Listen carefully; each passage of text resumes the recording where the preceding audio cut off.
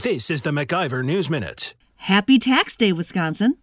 Just kidding. There's nothing happy, joyful, or even remotely redeeming about handing over our hard-earned money to our wasteful government. It might be hard to believe, but Tax Day in Wisconsin could actually be a lot worse. Since Republicans took control of the legislature in 2011, taxes have been cut by an astonishing $22 billion. $22 billion with a B.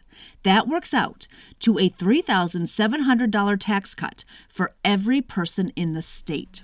Republicans also stopped Governor Evers from passing billions of dollars in tax increases and forced Evers to sign the largest tax cut in state history, even though Evers threatened to veto the entire budget because he wanted to spend more, not tax you less. Now remember that when the governor attempts to take credit for cutting taxes because it's an election year. For the MacIver News Minute, I'm Jen Healy. For more free market news, log on to MacIverInstitute.com.